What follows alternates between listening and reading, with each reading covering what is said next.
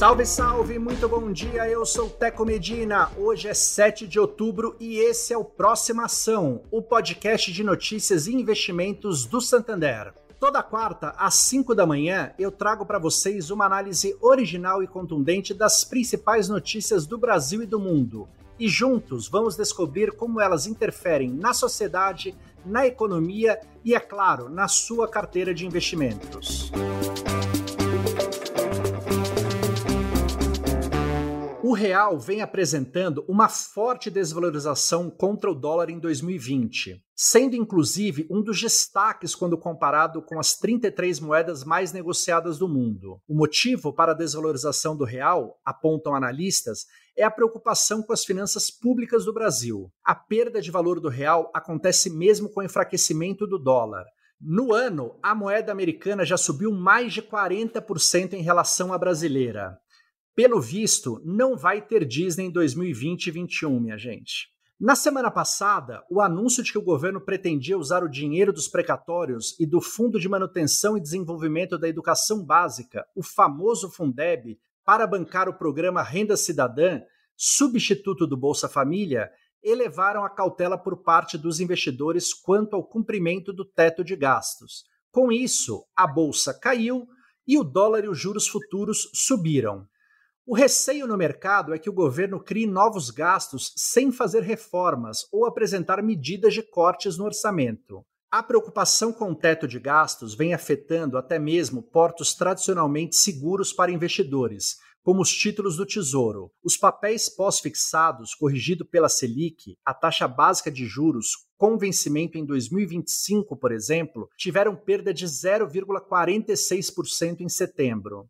Por outro lado, a perda de valor do real frente ao dólar tem contribuído para um superávit comercial elevado. Com o aumento das exportações e queda nas importações, a expectativa é de que o saldo deste ano seja superior a 55 bilhões de dólares. O superávit comercial robusto, associado às imensas reservas brasileiras em dólares, ao menos por hora, afastam a possibilidade de crise cambial mais séria. Entretanto, enquanto o governo não encontrar uma solução para financiar seu novo programa social e uma forma de colocar as contas públicas em uma trajetória sustentável, vai permanecer a incerteza e, com ela, a instabilidade. Se houver quebra no teto de gastos, o dólar e os juros futuros podem subir. Caso seja mantido, a tendência é de manutenção em patamares mais próximos ou ligeiramente menores do que os atuais. E para aprofundar a nossa análise do impacto dessa notícia no mercado financeiro, eu trago aqui a Luciana Eftin, a Head de Distribuição de Investimentos do Santander. Tudo bem, Luciane? Tudo jóia, Teco. Olha só, em um cenário de incertezas como esse atual, como é que o investidor mais conservador pode investir? É isso mesmo, Teco. Realmente, no cenário econômico atual, temos recebido diversos questionamentos do investidor, até o mais conservador, sobre como se proteger neste momento. O investidor que estava acostumado a investir nos produtos mais tradicionais viu a sua rentabilidade cair nesses últimos anos com a queda da taxa de juros. Como a gente falou na semana passada, neste cenário, a recomendação é diversificar os investimentos. E isso vale para todos os perfis de clientes, inclusive para o conservador. O que muda para esse perfil mais conservador é o percentual de alocação que colocamos em cada uma das classes de produtos. Para este perfil, a parcela de diversificação em investimentos mais estruturados, aqueles que buscam mais rentabilidade, mas também têm um grau de risco maior, é menor, porque a gente sempre respeita e deve respeitar o apetite a risco deste cliente. Nossas carteiras modelo já distribuem essa alocação considerando as expectativas para o cenário econômico e o perfil de cada cliente. Por isso, se você ficou com alguma dúvida, procure sempre um especialista. Eles estudam diariamente o cenário para fazer as recomendações mais adequadas a cada perfil, do conservador ao mais arrojado.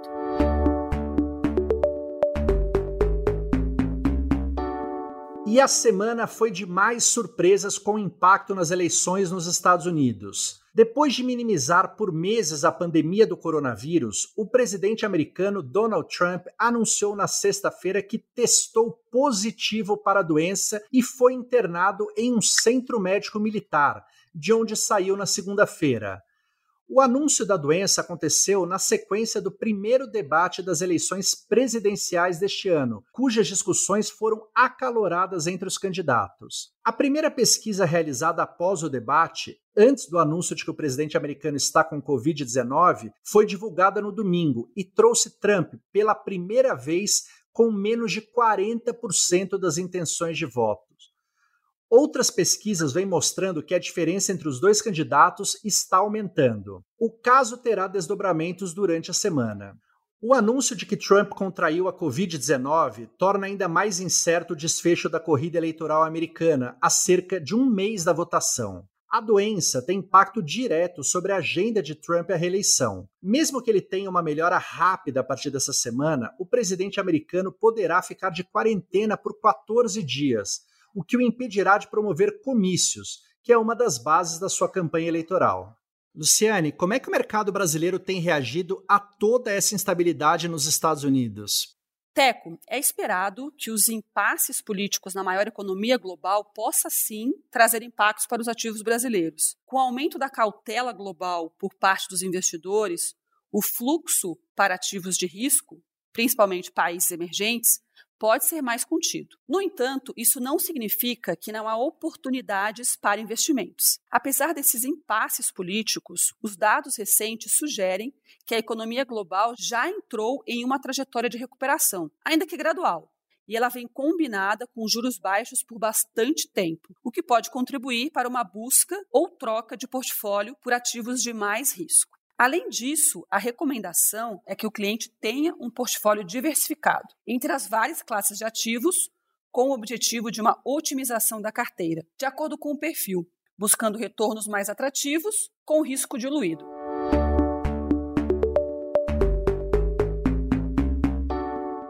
A gigante petroleira ExxonMobil, que chegou a ser a maior empresa de capital aberto do mundo, valendo 500 bilhões de dólares em 2007, foi ultrapassado em valor de mercado pela NextEra, a maior geradora de energia solar e eólica do planeta. Na sexta-feira, os papéis da NextEra, que tem sede no estado americano da Flórida, alcançaram um valor de 138,6 bilhões de dólares, contra 138 bilhões de dólares da petroleira. O caso reflete as mudanças na visão dos investidores sobre o futuro do mercado de energia e a demanda incerta por petróleo no pós-crise da pandemia. O movimento já vinha se esboçando, mas ganhou corpo nos últimos tempos. Segundo a SP Global Market Intelligence, a maior parte da valorização das ações da NextEra aconteceu nos últimos 2 anos, em uma trajetória oposta. A Exxon perdeu mais da metade do seu valor de mercado este ano. A valorização da NextEra está ligada ainda à busca por retornos seguros por parte dos investidores. Mais de 2/3 da receita da NextEra vem de subsidiárias prestadoras de serviços públicos de eletricidade na Flórida, com preços dos serviços e retorno regulado. O lucro líquido da empresa no primeiro semestre desse ano foi de 1,7 bilhão de dólares. O crescimento de empresas baseados em novas fontes de energia não significa o fim imediato de gigantes mais tradicionais do setor, que cresceram explorando petróleo e carvão, por exemplo, mas aponta para um cenário em que geradoras mais antigas e poluentes, pouco a pouco, vão perder espaço para uma nova indústria mais limpa e com perspectivas melhores, não só para o planeta, mas também para os investidores que apostarem mais cedo nesse mercado. Lu, o tema de sustentabilidade está muito em alta no mercado financeiro. A gente tem falado bastante daquela sigla ESG. Então, eu queria que você contasse para a gente como é que você está vendo esse movimento em torno da sustentabilidade e o que significa ESG. Bom, primeiro vamos decifrar as 3 letrinhas, né? ESG. E numa tradução literal, quer dizer meio ambiente, governança e social. Ou seja, quando a gente fala que estamos investindo de acordo com ESG, quer dizer que quem investe de uma forma sustentável e socialmente responsável. E que bom que esse tema está tão em foco, né? E que os investidores estão procurando esse tipo de investimento. Isso leva aqui o mundo por um caminho melhor, sem dúvida nenhuma. E Lu, como é que o Santander tem recebido essas mudanças e como é que o investidor, o cliente Santander, pode investir em fundos sustentáveis? Teco, o Santander é super ativo nessa pauta de sustentabilidade. Ele já integra o índice de sustentabilidade empresarial da Bolsa de Valores desde 2011. E no ano passado foi reconhecido como o banco mais sustentável pelo índice Dow Jones de sustentabilidade. Ou seja, é uma pauta presente há bastante tempo na cultura do banco. E para os nossos investidores, o que o banco trouxe de novidade é o relançamento do fundo ético. O que é esse fundo? É um fundo que foi pioneiro em fundos sustentáveis na América Latina e ele se propõe a aplicar justamente essa metodologia ESG que a gente comentou, para avaliar empresas e, de acordo com o seu desempenho e questões de sustentabilidade, a gente decide investir. Então, é um fundo que tem aí, na prática, esse viés de sustentabilidade e que o cliente pode investir, né, apoiando essa causa socialmente responsável.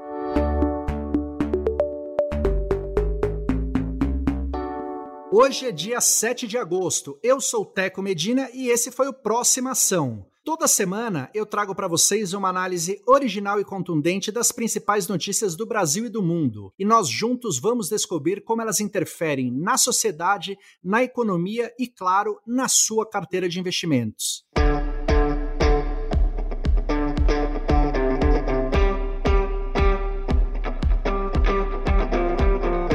Quais os critérios fundamentais para escolher onde investir? Com tantas opções disponíveis no mercado, fica até difícil saber qual a diferença de uma para outra. Qual que vai se adequar melhor ao seu perfil? Qual vai te trazer maior praticidade na hora de investir? É claro que também é importante levar em conta o talento dos especialistas e a boa análise do cenário. Mas seja qual for o seu perfil de investidor, recomendo que a solidez, a confiança, a diversidade de produtos e o conhecimento do mercado sejam fatores que pesem na hora de escolher onde você vai deixar o seu dinheiro.